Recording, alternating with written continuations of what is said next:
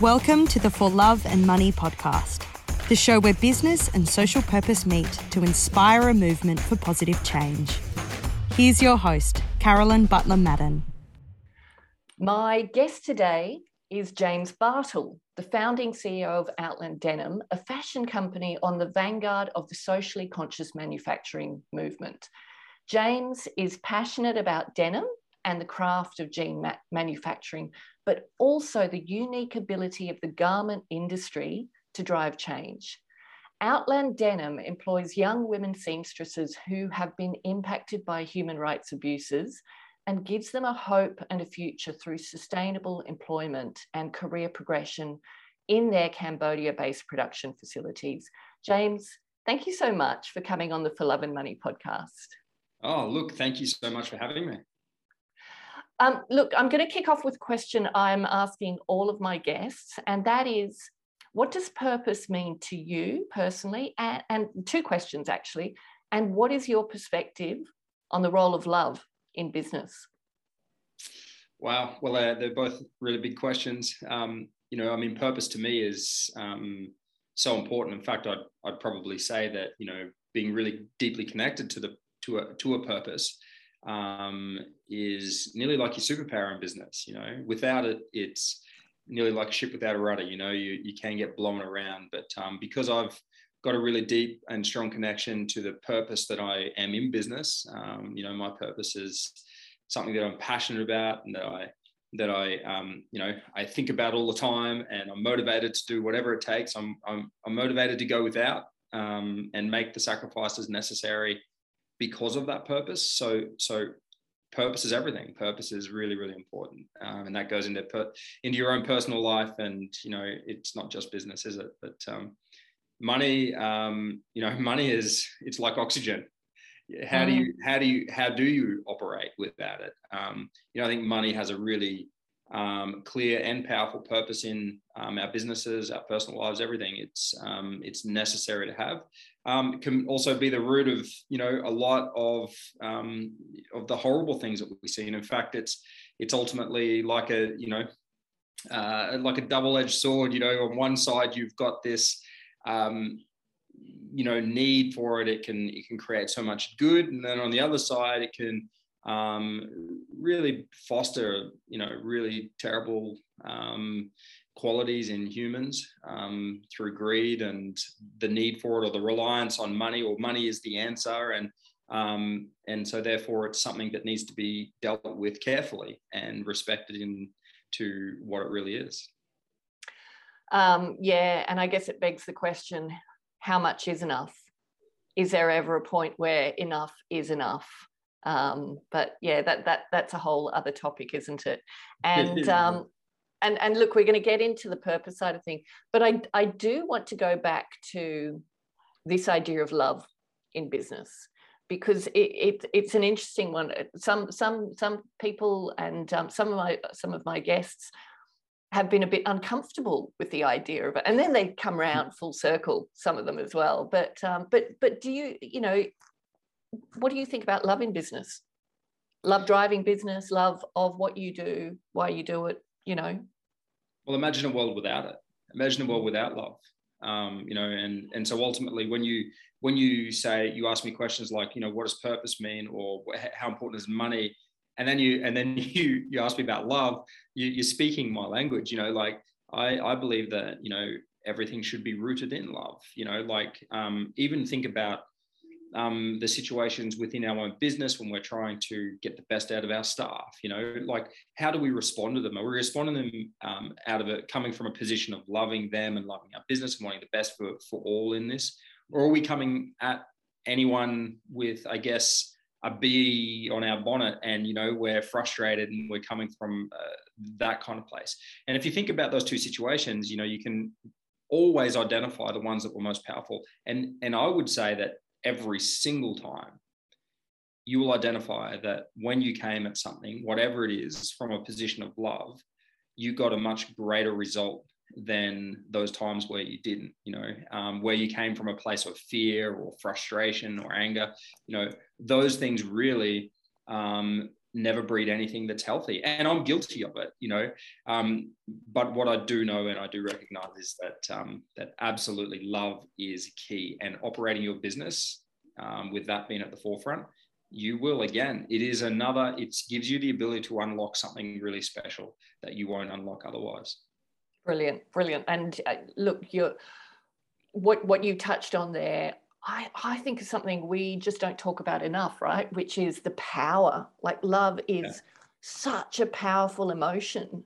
And you know, you think about, you hear stories about how mothers have lifted cars off, you know, their children and stuff like that. And where does that come from? And that's the power of love. And if we can channel it more in business, which is such a big part of our lives, wow, can you just imagine?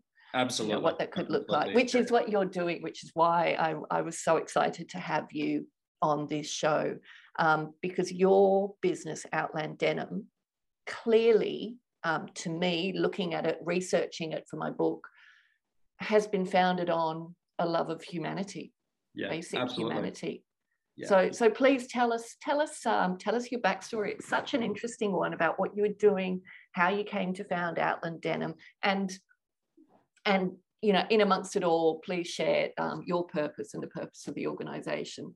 Yeah, thank you. Well, look, again, it is really nice to be able to come and talk to you and explore these ideas, because they are at the foundation of, you know, Outland Denim and the reason that we exist. And I came from a different kind of background for somebody who finds themselves in fashion and running a business like this. And you know, I was riding as a freestyle motocross rider actually directly before being exposed to these issues. And, you know, it was during that time that I was, I guess, didn't realize what I was learning, but I was learning a lot about fear and dealing with fear and anxiety and all of these things through, you know, operating in a sport that was quite dangerous. And so you were constantly having to, you know, talk to yourself and weigh things up and make decisions based on what fear should inform and shouldn't inform. And so it's only as these years have gone by that I've really recognized just how important some of that role was for me right now, because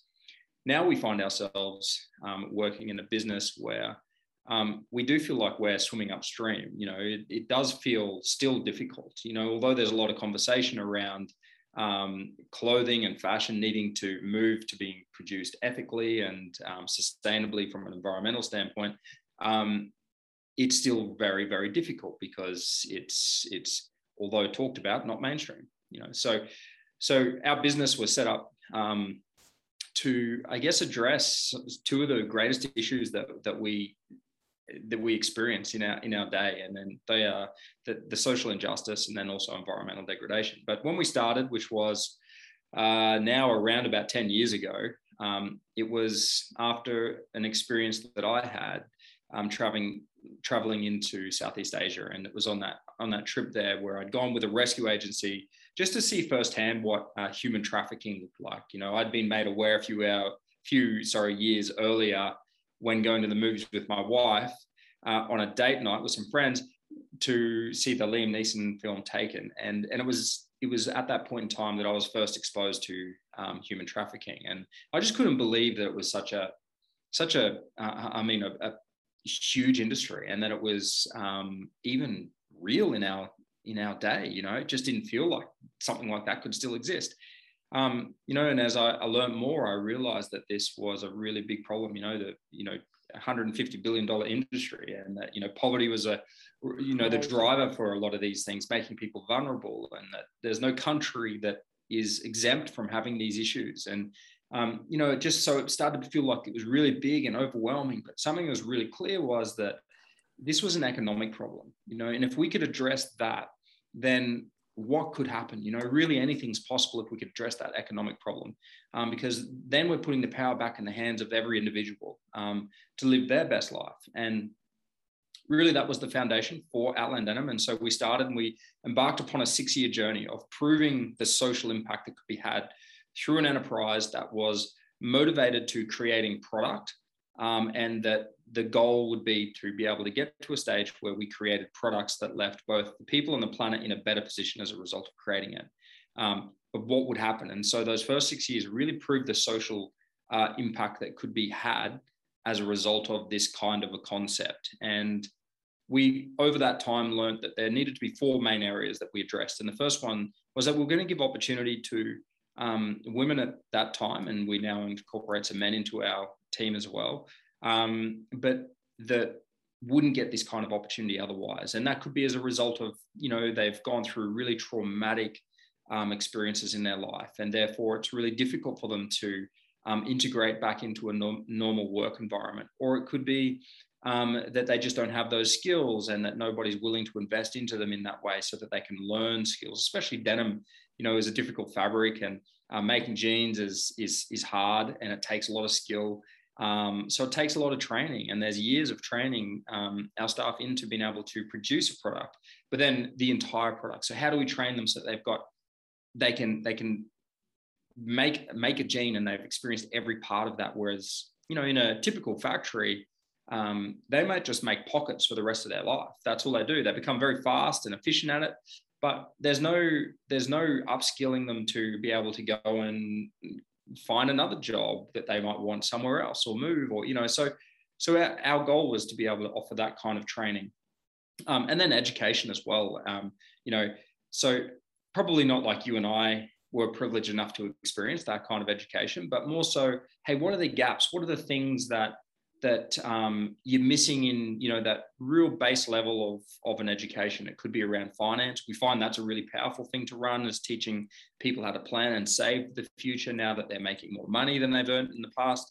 How to have investments and ensure that it gives some financial security to their family, their children. Their children can now be educated because they're providing for this. So it could be around women's health, and there's so many things, Khmer literacy, like that they learn when they go to work. And so that, I think the beauty of that is that, hey, when I go to work, I'm just getting skilled up in this area of the garment sector, and becoming a real professional there as a seamstress. And some of them go into administration roles and become section leaders. So there's a career path, but then also around these other areas that I mightn't have had before. And then the fourth pillar is living wages. And living wages, I mean, it's kind of frustrating that we still talk about this as a big deal, because the reality is, I can't understand how anybody would not, how any business would think it's okay to not pay a living wage. And, we find ourselves in this place where we go, well, okay, when they start working with us, they need to be earning a living wage. And that has nothing to do with skills, nothing to do with anything else. It just has to do with, okay, well, they have to be able to live. And from there, as they grow their skills, as they become more valuable to the team, they go up in income. And it's a very healthy way of it running. And but unfortunately, we do get a gold star for paying living wages, and it just shows you that the reality in our industry is that it's not focused on living wages. It's focused on minimum wages. And in some countries, they're very close. And in fact, in Cambodia, it's grown over the years, the garment sector, to getting very close to paying living wages. So it's a great thing that we've seen happen there over the last 10 years of working. So we spent the first 6 years developing and trying to prove what could happen as a result of this kind of business. And, we're getting stories back from our seamstresses, the most miraculous stories. And one that I always tell, it's the same one over, that she was the first girl that we employed, and she came in and she worked really hard, and after a number of years we were interviewing her, just asking about all the things that she'd been able to achieve herself through this kind of work, and having this kind of job security and money and all of these things. And she was able to share that she had been able to build a home for her family. And that doesn't seem like much to begin with. That's huge though. Yeah. Well, when you realize that they were living under a plastic sheet, it's huge, Yeah. And, it was about a 6 by 6 meter home, and it was well up off the ground so that in monsoon season, the floodwaters can pass underneath the house. It had a metal roof, and it was just amazing to see that she herself, now somebody who had come from a history where she believed she'd lost dignity based on the traumas and the ways she'd been exploited in the past, was now someone in her community who was seen to be the breadwinner, someone who was coming in and earning the money and building a home for her family. And, she went on to talk about how she was also able to buy her sister back from someone who owned her. And, when you hear stories like that, it really puts it in perspective as to just how powerful this kind of employment can be, and how people's lives can be completely changed as a result of, at the end of the line, people buying products that are aligned with their own personal values. The impact of that is stories like this. And yes, we get to see these stories lived out all the time. And so we're obviously very passionate and motivated about continuing to see this build in strength. And then after these 6 years of seeing that it really works, we launched our brand Outland Denim, and that was at the end of 2016, and which has led us on this journey of, making beautiful products that have the ability to activate a cycle of freedom every time one of them is purchased. And, now I guess we've seen it for long enough to just know just how powerful product can be, which I guess means that we operate our business slightly differently to the typical sustainability movement, in that we realize that if you can harness the power of consumerism, then you have something that is profoundly powerful, something that can change lives, but I believe well beyond lives, because we've seen how it's impacted communities. And so therefore, there's nothing to say that it can't impact nations if we harness it, and we harness it responsibly, where greed isn't something that controls this movement, because ultimately it's a movement that's happening here. But we also recognize just how important money is in this process, and shareholders who invest in this need to make good returns. And if we can't build a cycle where people can invest into this and make a good return on their investment, then really we're just creating another charity. Or if we're making products that people are buying because it's a good cause, and not because it's a beautiful product, then again, we've just created another charity. But that's not our goal at all. Our goal is to create the best products in the premium denim market that people want and desire. And the cherry on top is that they activate this cycle of freedom, and investors make more money from this investment than they might from other investments, or at least healthy returns. And I think at that point in time, when we get to there, that's when we see industries changing. And when industries change, especially one like the fashion industry, where I think the statistics sit around 1 in 6 people on the face of the planet are involved in that industry at some level. Wow. That's a very, very powerful industry to try and change the world with. Oh my God, there's so much in that. I just don't even know where to start. You talked about that story of your first employee, and it's so simple, isn't it? Just, giving her safety and self-respect, and how those two simple things can empower people to help themselves. Exactly. And others. Yeah. And I can't even imagine the 6 years, how you got from freestyle motocross rider to Outland Denim, and the 6 years. I can't even imagine the challenges you would have faced in, starting a business in the fashion industry, and you had no experience in the fashion industry. No, that's correct. No experience. Yeah. How did you have good advisors around you? Like, how did you manage a business with a factory overseas, going into areas of social injustice and environmental degradation, but even just the social injustice alone at that particular area? How did you even start that process? Well, look, if anyone was watching that process unfold, they would have seen that I didn't know what I was doing. We did have a lot of great support, local people up here supporting it financially and with time. And, we were working alongside an NGO over there who were great. And the 2 Australians that were over there living in Cambodia were hugely supportive, giving their time and working tirelessly to see this come about, so it was absolutely like team effort. It wasn't because of me. But, I guess the transition is, you see something so confronting, like what I saw when I traveled and I saw a young girl for sale. That was a game changer for me. That was on my very first trip over there. to see the problem firsthand. I don't want to call it lucky, but to see something like that, because it's certainly not. But I tell you what, it's changed my life. It was an activator that I guess instilled something that was deep in me. And when you see a young girl for sale with the fear that I saw in her eyes, you can't really forget that. It's different from seeing it on TV. When you see it in the flesh, you have to do something. You can't walk past. You can't, and so it's something that I still draw from as far as to be motivated, because some days I don't want to do this. It feels too hard. It feels too big. And I don't have the ability or the energy to do this anymore. There's those days, absolutely. But then I think about her, and I think about the 40 odd million slaves that do exist in the world today.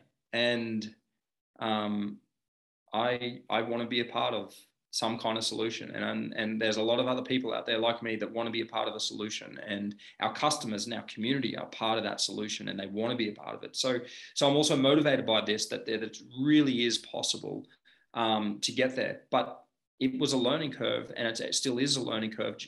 Back then it was like worrying about how I'm going to get enough money to pay a couple of people's wages. And now it's still the same thing. It's just there's more people, and they're all, I guess, you put it in perspective of the skills that I had then versus skills I have now, but except that now that I've got an amazing team around me, really gifted, smart people, helping make good decisions, working their backsides off to make our products better, our brand better.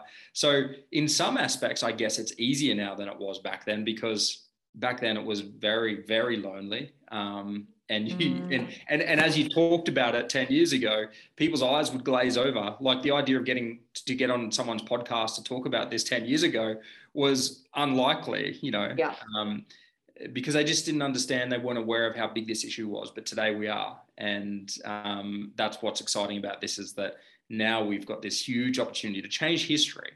You think back to William Wilberforce days, someone who's a personal hero of mine, sitting in Parliament and fighting to end the slave trade, the transatlantic slave trade, and, and passing this bill, to then die, not long after. And you think, wow, like what a man, like, and his team that fought with him.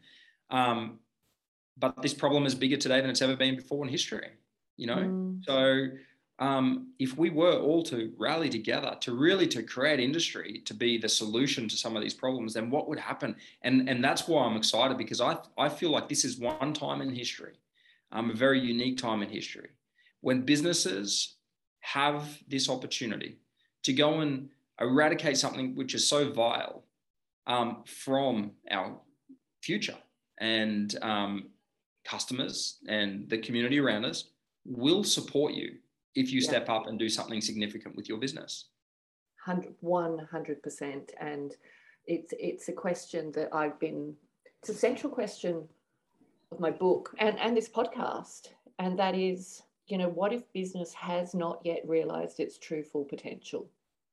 What if we've just been scratching the surface of the potential of, an institution that has so much power, ability, resources to create change. And it is businesses like yours, James, that are showing the way. So when you talk about not the luck, but that moment that found you in Cambodia, looking into that girl's eyes, I'm just grateful it was you. And, because many just ordinary people with a lot of empathy would have felt what you felt, but not actually taken the steps that you ultimately took, which I have no doubt must have, I can't imagine how challenging it has been for you to do all of this. And it takes it right back to what we were talking about before. It's love of humanity, the inability to walk past and not do something about that.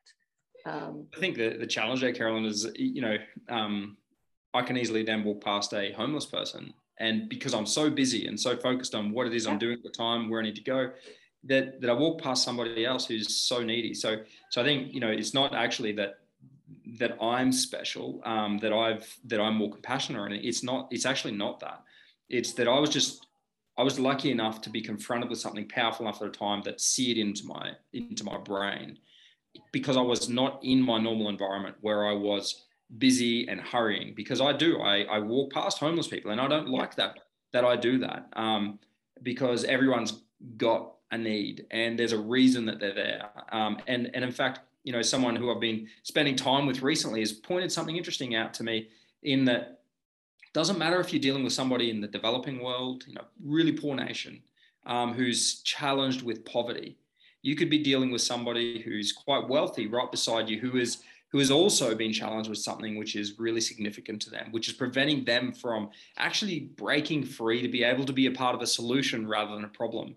And when you think about it, someone who's poor, all they can think about is this hand-to-mouth thing. It's like, all I can worry about today is getting enough food to eat tonight.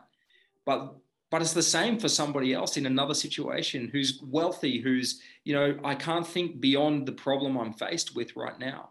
So what if we did just address humanity in general with love? What if it was that when I'm walking down the street and I pass somebody who looks down, it could be as simple as like, good morning, with a smile. Like, honestly, we probably all can think back and remember one of those moments where I feel really average about myself, but somebody came past and just offered me this little glimmer of hope. And, I think it's these micro things that we can all start doing. But business then has this other opportunity, which is even bigger than that, because we deal with people every single day, all day long. Whether you're a services-based business or a product-based business, we still deal with people. And if we were to weave this love into, I guess, the operations of our business, in a practical way, then I believe that business becomes the solution to the big issues we face today. And I think Outland Denim is an example of the proof of that. It really is a solution, but you've got to choose to, because it's not an easy road, because it's rethinking the way business should operate, or the way you should treat a supplier or somebody else in the process, but if you think about it with, how do I love people first, then everything else flows from that. And it's reframing how you think about business. And it is so hardwired in all of us to think of business as this thing that has to be about profit first. And you see young people coming in. I've got a 22, nearly 23-year-old daughter who just finished university, and they come out with such idealism in their. There's crushed. Yeah, and I guess there's a key there. Like, I think, we come out, we're motivated. It's kind of like when you go overseas and you see a need, and then you come back into your normal world, right? And you're all motivated and you're all really passionate to do something. And then you start to get inundated with the realism of life. And that could be through the things people say, because we all have a different capacity for risk, and this is one of the greatest things. And one of, to be honest, the biggest challenges I face today is the way I see risk versus the way other people see risk, whom we need to come together and work well together, but we see it differently. And so you're passionate, you're motivated, you're driven, you want to do something, and then you come back in and you've got this world standard of a risk assessment. And we now need to do a risk assessment, and it looks like this. Well, the reality is, if I was to 100% listen to that risk assessment, I wouldn't be doing what I'm doing today. Way too risky. And so what I think that risk sometimes does is actually places our needs above someone else's, because it's too risky for me. It's too risky for my business. It's too, and when you think about that, that's really looking back at me. That's really self-focused. My business, me, but what if we start to change the metrics of the way we measure risk? And we look at it with more of this global view of, well, in fact, I would say it's the greatest risk we face as humanity is not doing something about it, is not taking the risk. And And, it really then starts to change things in the way that you approach business and your idea of what could be possible if we rallied together. What could be possible if we took this risk and it worked? Well, we might fail. But I tell you what, we won't be robbed of the experience. We won't be robbed of the skills that we learned during that time. So we'll only come back stronger. We'll only come back more with a greater ability to be able to address the issue. So I think that that's one big barrier that we're actually taught when we go to university. Now, I didn't go to university, so I've lacked a lot of the education elements. Same. I didn't either. Yeah, right. Okay, good. Well, that's great. but I think there's lots of amazing and beneficial. University is amazing if you've had the privilege to go. But we are taught to do things in a way which is in my opinion, not a global focus or even a community focus. A lot of the time, it's actually a very selfish focus, and that's often how risk assessments are carried out, and has led me into many places of frustration in the past. And the opposite side of risk is opportunity, right? So I work with a risk consultant who, God, you want to talk to her. She talks about how her central philosophy is risk starts and ends with people. Yeah. And that's what you've got to look at. But also that opportunity is the other side of risk, which is exactly what you're talking about. Okay. And what it also says to me is business has always been about fulfilling needs, right? Now, my background is marketing. I worked in the agency side of marketing for 30 years. And, the number of times I sat in strategy sessions and things where brands were trying to work out, what is the need we need to fulfill? And just so often a lot of superficiality, that drove new product innovation. And I look now, and it's glaringly obvious, James, there are huge needs staring us in the face. The world is crying out. There are needs that for humanity, for the environment, that they are all there, and business has the means and the capability to solve them. And it's not about taking a not-for-profit stance, a charity stance. It's about, pushing yourself harder to think about, how do I solve these needs in a way that I can make a profit out of it? Yeah, absolutely. Yeah, and profit not being a dirty word. So often you find, those that go into the NFP space, they might have gone in with this bleeding heart, as I did. I started as a not-for-profit, and you think it's the only pure way of doing something. And actually, a friend of mine, pointed out to me once, as did an investor, in fact, that maybe it's actually more pure doing it as a for-profit, because now I'm not giving someone else's money away, I'm giving my money away. And it's also our investors giving their money away, and so people coming together collectively to go, we care enough about these issues, we're going to back it with our money, is actually quite powerful. But I think that there's something around the not-for-profit world that would be so useful in the for-profit world, and if we could merge those two together, which we call social enterprise or whatever, it becomes insanely powerful. And I guess there is a movement toward it, but I would love to see that there's less not-for-profits and more for-profit businesses operating to address world issues. Absolutely. And you can see it in story after story of business. Another episode on this podcast is with the creator of Dave's Killer Bread.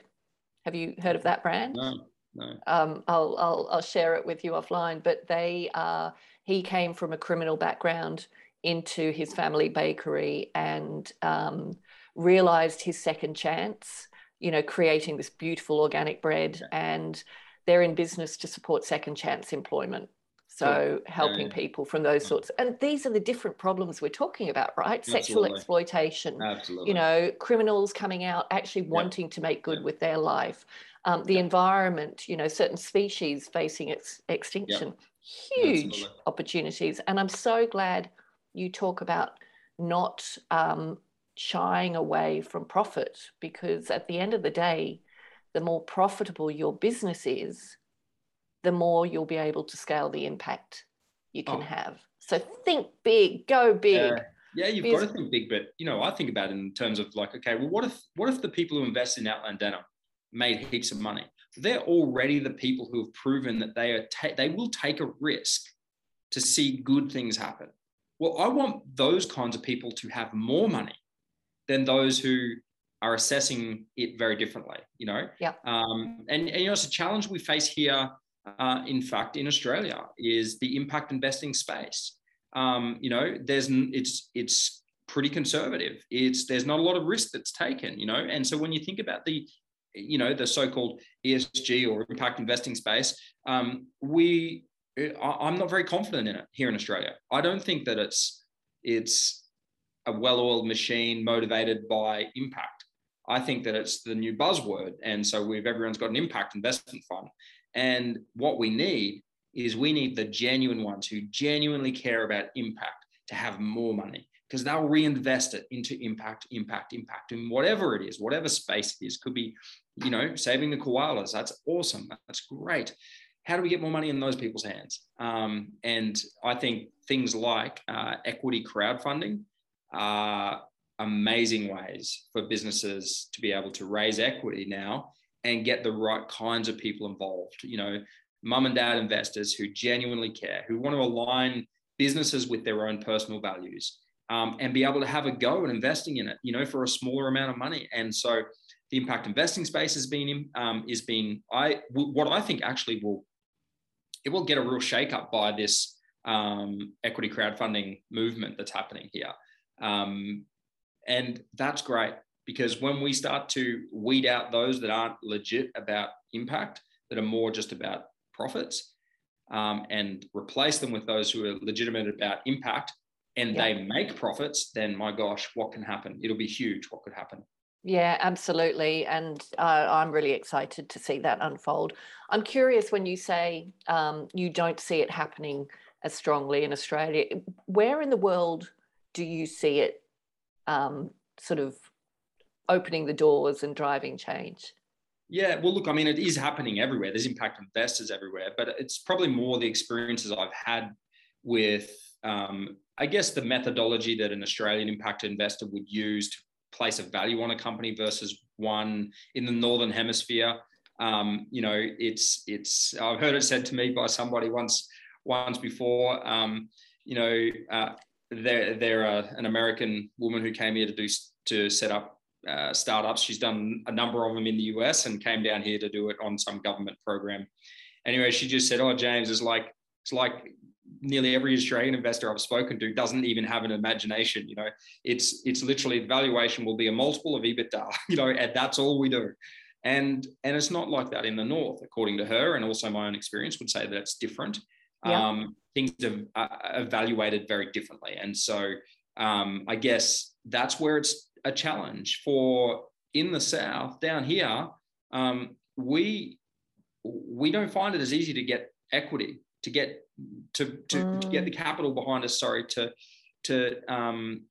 go and build an impact. It's really, really hard. And so, advice I've often said to people, well, if you have the ability to set it up in the US, I would consider that, because you'll probably find it easier to raise money there than you will here.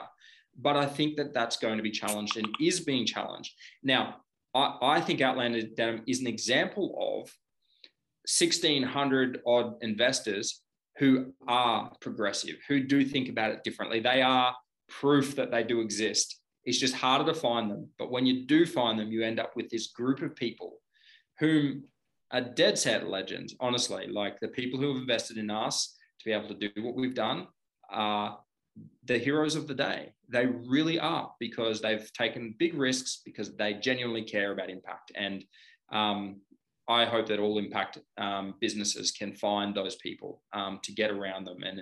And you know what? Selling equity to those kinds of people, I'm okay with it. I'll do it every day of the week if you have to, because it's only going to make your business more powerful by bringing in this community of people that are like-minded. Okay, so so tell me first, your 1,600 investors, they were crowdfunded? Well, obviously the majority were. I think there's about 26 that are not. And those 26, I would say though, and you know, if I ever told you some of the stories, like amazing stories of people taking huge risks because they genuinely care and genuinely believe that this business can change not just the lives of the people we employ now, but potentially thousands and thousands of people's lives as we go into the future. And so there's been big personal risks that have been taken by a lot of the people who are involved in this. Of course, they want to see a return on their money. Of course, they want dividends, but this is about impact. This is about impact first and foremost. And so, I would say that, you know, the majority of the people who've invested in Outland Denim, of course, they see opportunity, a commercial opportunity. Of course, they'd be crazy not to. Otherwise, they're just making a donation to a charity. Yeah. But they are evaluating things very differently to what the traditional ESG or impact investor would traditionally do. And see what you're talking about there. I've borrowed a phrase from Seth Godin, the author and marketer, people like us. And I use it in all my work. And it's probably one of the most powerful exercises that my clients come back to me. And all I hear about them talking about is, oh, but they're our people like us, or they're not our people like us. And that's what you're talking about, you know, not just your customers, your employees, your investors, people who share a belief, you know, who want to create change. And that's everybody, all your stakeholders coming together, and their emotional investment in your business and the success of your business is very different to the investment or the emotional investment of someone who's just looking for a return. Absolutely. Yeah. Or looking for a wage, you know, just it's completely different. It's you look at it and you think, but this is a no-brainer. Surely this is what business was meant to be. Yeah. It's you know, even down to here for us, our staff, you know, the kinds of people you attract into your business are, you know, if you ever get to come and meet them and you spend half an hour with them, you'll see that it's a room full of exceptional people that are motivated for things way greater than themselves. And again, none of this is possible unless you have that kind of team. If we had a team that was very much just out for themselves, it wouldn't operate like this, and the culture would be terrible. And, you know, the sacrifices wouldn't be made that need to be made, you know, because you'd go home at 5 o'clock, you know, but it's not those kinds of people. And so it's all the stakeholders involved in this business that make it what it is. And creating that has to come back to a foundational thing of a shared vision and purpose. And if you do share that, which has to come back to aligning with your own personal values, then you've got something that can really do bigger things than maybe you imagine it can do. But you've got to come back to those foundational things. Do we share the vision, and do we share the purpose of, you know, the reason that this business would exist? Does it align with my personal values? And if you can tick on those things off, like, you've got something that's going to be quite force to be reckoned with. And that's why I believe that our business has the potential to be huge. I mean, my goal is that it's the biggest premium denim brand in the world. That's what I want. That's what I want it to be. Fantastic. You talked at the beginning of this interview about purpose being a superpower. And I think that's what you're talking about again. It inspires, it drives an energy within you that has allowed you to get through that first 6 years and, you know, do everything that you've done with the business. And, you know, it's the same for many other businesses like that. Yeah. It also attracts others who can elevate your brand and give it the profile. Can you tell us about the Meghan Markle effect? Yeah. Pretty incredible experience, to be honest. I mean, to have somebody, and at the time she was, you know, arguably the most famous person in the world, talk about more than anybody else on the face of the planet. And that person then comes to Australia and decides that they're going to wear your jeans. I mean, I can't even tell you the good and the bad that comes from that, you know. How did you find out about it? Well, I was in Cambodia, and I'd woken up. We're 3 hours behind in Cambodia from here in Australia, and the phone, when I woke up and looked at it, my phone lives on silent, so I didn't know anything was going on, but it was just full screen. Like as I kept scrolling down of like messages of every kind, every medium that there was to communicate was trying to communicate with me. And yeah, it was that she had hopped off this aeroplane in Dubbo wearing Outland denim, and the media had started to talk about it, then we found out about it, and it just turned into this crazy, I guess, series of events that followed, So I hopped on an aeroplane literally that night, so I was only there for 12 hours or something, and then flew back to Sydney, I think it was, and it was straight into, TV interviews and those kinds of things, and talking about the, Duchess of Sussex wearing this unknown Australian brand's product. But it was great because it gave us these open doors, conversations we wouldn't have been able to have easily otherwise. We'd literally just signed to start stocking David Jones, and we were stocked with some of the best retailers in Canada. So that it was already happening from a sales perspective, but from a media perspective, it was a really big deal for us. And then you start growing, It must have been a game changer. It definitely was a game changer. It was based on the media exposure and people wanting to be a part of that kind of impact. We sold out of the product that she was wearing, very quickly. And, but then we were trying to reproduce and, getting in the quality where it needed to be, and all these other logistical nightmares unfolded over the next, 18 months of growing too quickly. There was my lack of experience meant that we took too many opportunities, meant we couldn't deliver to the standard we want to deliver. And so we had to really just slow down, work on our foundations, make sure we're strong before we could grow again. And we're really at that point now, to be honest. I mean, you're always growing, you're always getting better, and you look back and go, 6 months ago, we were only there. But getting our product to really stand up, to be beautiful, beautiful product, training our people to make to that standard has been a challenge. And so since Meghan Markle, we've really focused on that and getting that product right, working on culture, not growing too quickly. I mean, we employed 46 new people as a result of her wearing that product.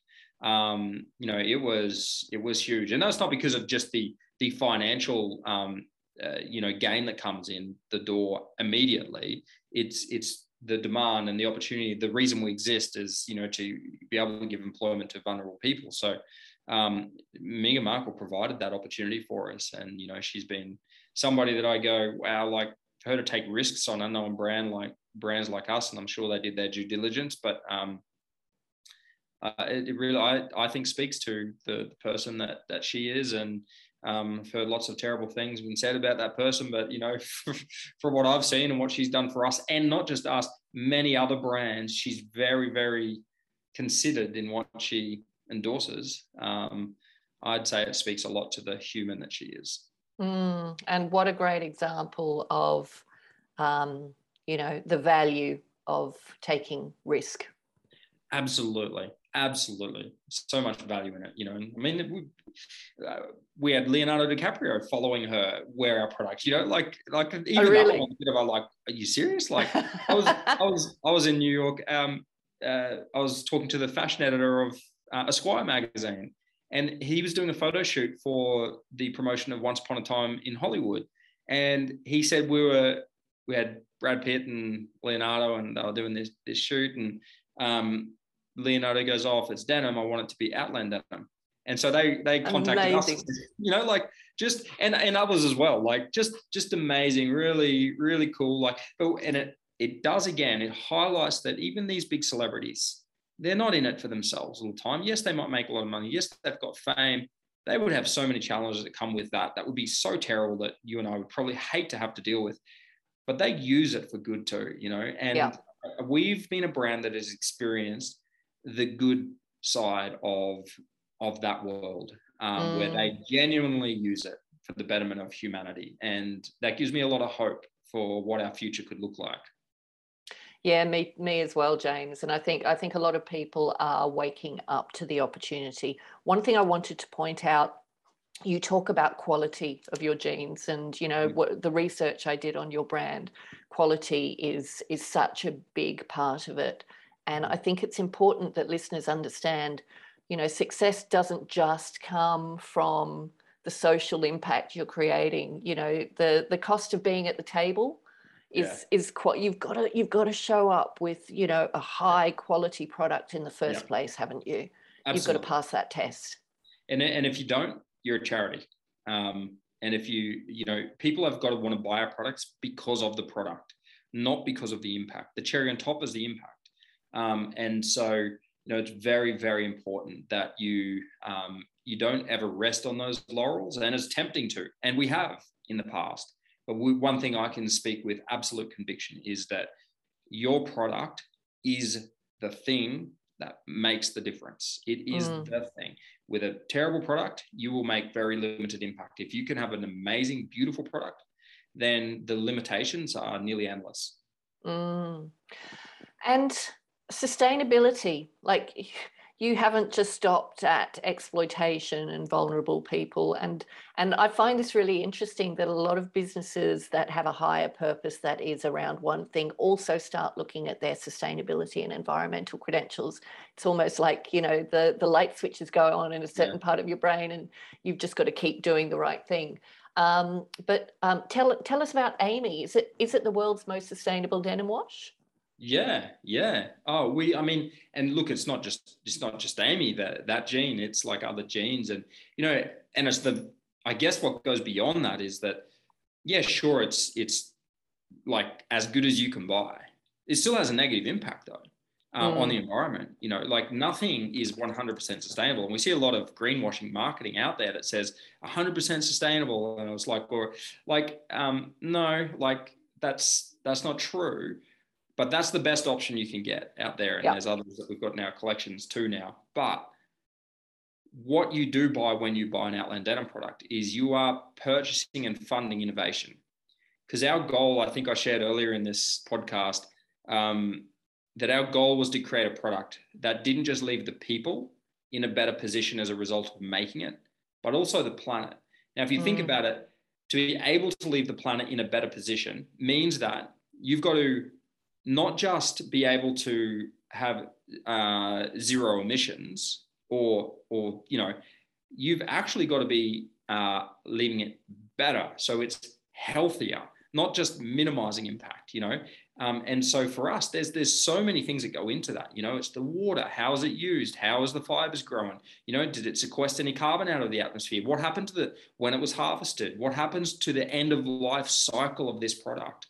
And so our goal has been to continually work toward this endpoint of being able to say, hey, when you buy it, the planet was also left healthier because the fiber was grown, because we made it.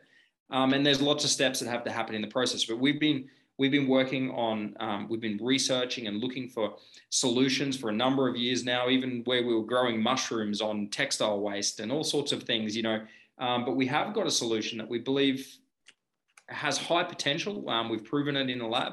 We're now looking at the start of like a commercial application, and that could change the way we think about products and their end of life and how valuable they are. And we know that you've got to, if you want to really solve either issue, whether it's an environmental one or a social one, you've got to combine them both. That's one of the big learnings that we had, is it's not just because we should do the right thing. It's actually, well, if I want to end slavery, then I've got to think about the ecosystems where they live. I've got to think about the soil conditions in which that their farmers grow. Because if I'm not considering these things, if I'm just another one that's just pushing these chemicals out the door and destroying the ecosystem, well, then they've never got a chance of being able to get above this cycle of poverty that they find themselves in. And equally, if I really believe that the planet we live on is something to be cared for, and I don't care whether you believe in global warming or not, I really don't care. What I care about is that we all recognize that the planet is beautiful, that the planet is ours to steward and care for. We're the ones that are making the decisions which are impacting it. why would we not make decisions that are best for it? And so there's some incredible studies that have been done, and one in particular by the name of a guy named Kevin Bales, who works at the Wrights Lab at the University of Nottingham. And he's done some amazing research. And what he's put together and what he would claim is that if slavery were a country, it would be the third largest emitter of CO2 behind China and the US. And so wow, that really brings it into perspective. Wow. Yeah. If we really care about the planet, then first, one of the greatest, most powerful things we will do is address this issue of slavery. And that is the backbone of this brand and the reason we exist. It's also the root of so much frustration I have around hearing these environmental movements, which aren't even considering the human impact of these movements. Slow fashion being one of those. You know, this is very provocative, but, you know, I often say slow fashion is the devil. And the reason I say that is not because I think buying less of bad stuff is a good thing. Of course it is. But more that it isn't addressing the human cost in not producing products, the losses of jobs. Automation also has the potential to create these kinds of negative impacts on people. Well, over here, we've got research which demonstrates that slavery, which is rooted in poverty, is it's the third largest emitter of CO2 emissions. And that's hugely due to deforestation. So we must think about people and planet together. And anyone thinking about them separately isn't actually a part of the solution that they might think they are. They're actually probably a part of the problem. And they don't realize it. So I'm really passionate about, inspiring others to go, okay, cool. The thing I love is the environmental issues. That's great. For me, it was the social issues. But I've become equally as passionate about the environmental issues because I've been educated to the realities that we're dealing with. And I think that those on the environmental side need to do the same with the social. And when we do that, we've got a holistic view of creating impact, lasting impact that will have generational, flow-on effects. And, then we ultimately get to this place where businesses just learn over time how to operate in a way that isn't destroying either. Brilliant. And, I wrote down 2 words as you talked about that, and that is brave. Like your vision and your drive and what you're trying to achieve is brave. Yeah. And vital, just vital. Like, you're really doing something that is absolutely vital for people, for that one girl, for your people. In your organization and for the world at large. So first of all, thanks, thank you for that. I mean that genuinely. Thank you, because your message, I would just like to ripple it out to everybody if possible, because I think there's so much wisdom in there and opportunity. And I'd like to end. You talked about that what you have created is not a business but a movement, and yeah, I believe that so strongly, that if we start seeing our businesses as opportunities to create movements for change and attract people, that share that change that we want to create, that the world's just going to be a much, much better place. Your movement, 2030, where do you hope, in your wildest dreams, where do you hope that movement could be by 2030? Ultimately, the fashion industry is the leader. That the fashion industry is moving in such a innovative space that we just don't put profit over people and planet. That we find ways to incorporate all 3 of those things together so that it is super profitable. And in fact, for brands that aren't doing this, I hope they don't exist. I hope they go out of business. Yeah. The challenge is to the leadership of any business that isn't doing the right thing. either shift or die. It is simple. Hallelujah. Because we don't have room for you. And in fact, it's also businesses are greenwashing. Actually, you're the greatest threat. You're the greatest threat that any business who's trying to use their business for good faces today. Yeah. Is a brand or a business that is greenwashing consumers. Consumers have become victims of this movement, which is horrible. And so in 10 years from now, in 2030, I dream of an industry which is pure, which is there to benefit people and planet at the same time as making profits. And that those that weren't willing because of greed don't exist. They don't have a business anymore because businesses like Outland Denim are coming for you. I love that, James. James, thank you so much. It has been an absolute honor to talk to you about this, and I've learnt so much, and I'm sure our listeners will. And I'm really inspired to learn more about Outland Denim and to find out how I can help support you in whatever way. So thank you. No, honestly, it's been a real pleasure to talk to you and appreciate this opportunity. Thanks for listening to this episode of the For Love and Money podcast. If you'd like to take a deeper dive into the purpose movement, visit us at thecauseeffect.com.au. And remember, doing good is good for business. So if you're not doing good, then what are you doing?